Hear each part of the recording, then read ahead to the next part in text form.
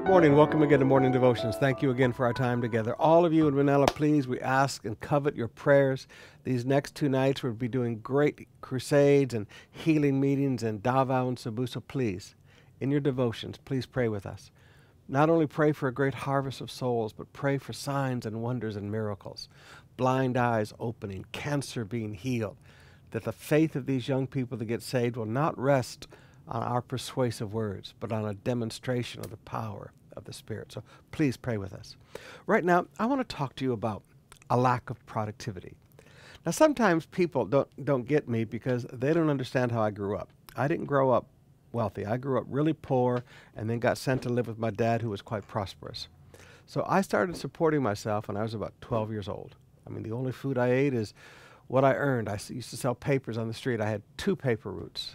And then I worked in a Baskin & Robbins when I was like 13 years old, scooping ice cream. Yeah, now we know why you like ice cream, Pastor.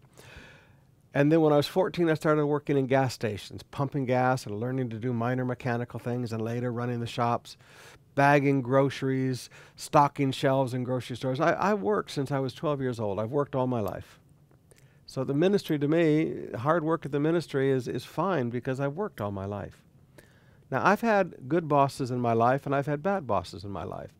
And I'll tell you what I've noticed. It's all about your attitude. Let me say that again. It's all about your attitude. Now, if you come with me to the parable of the talents in Matthew chapter 25, I want you to remember 2 of these guys were very productive.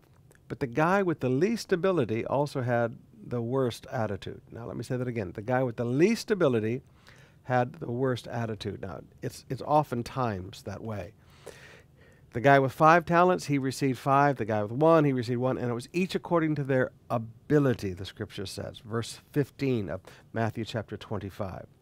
But now, when it came to this guy who had a little bit of ability, he had a little bit of ability, but he had a real bad attitude.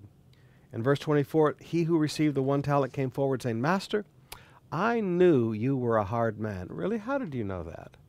Who have you been listening to? What gossip around the water bottle have you been listening to? I mean, come on. I knew you were a hard man, reaping where you did not sow, and gathering where you scattered no seed. So I was afraid. It's your fault. I was afraid of you, you poor baby. I was afraid of you. And I went and hid your talent in the ground. Here, you have what is yours. Total lack of productivity.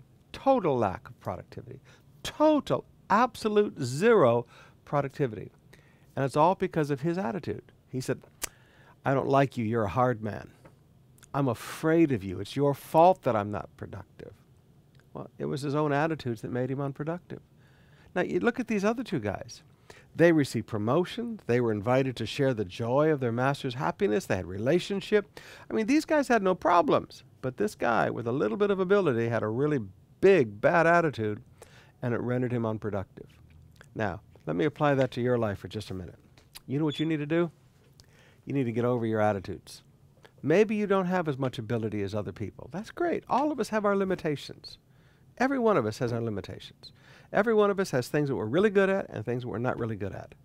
God does not expect us to be productive beyond our abilities, but He does expect us to be productive. Let me say that again. God does not expect us to be productive above our abilities or beyond our abilities, but He does expect us to be productive. Now, the productivity has nothing to do with your ability. The productivity is all about your attitude of heart. So you just need to get your heart right. You need to quit listening to all the bad things people say about your boss and begin to just, I'm going to like my boss. I'm not going to be afraid of my boss. Well, I'm afraid of him. That's your problem. See, the Bible says perfect love casts out all fear. Not his love for you, your love for the boss. Now, if you really loved that person, you wouldn't be afraid of them. Your fear is because you don't love them. Whoa. So you can't blame the boss that you're afraid of him. It's your lack of love. Perfect love casts out all fear. So I challenge you today. If you're a Christian and you're just going around complaining all the time and being unproductive, and then you get fired because the end result is this guy got fired. If you're acting like that, please, you're just going to be a rolling stone going from job to job and never producing anything in life. Learn. Get your attitude right. Start working harder. Get the fear out of your heart. Decide that I'm going to love I'm going to love my boss. I'm going to love the people that I have to be accountable to. And then just keep your heart right, and it will amaze you all the opportunities you're going to be able to see to be productive because your heart's right.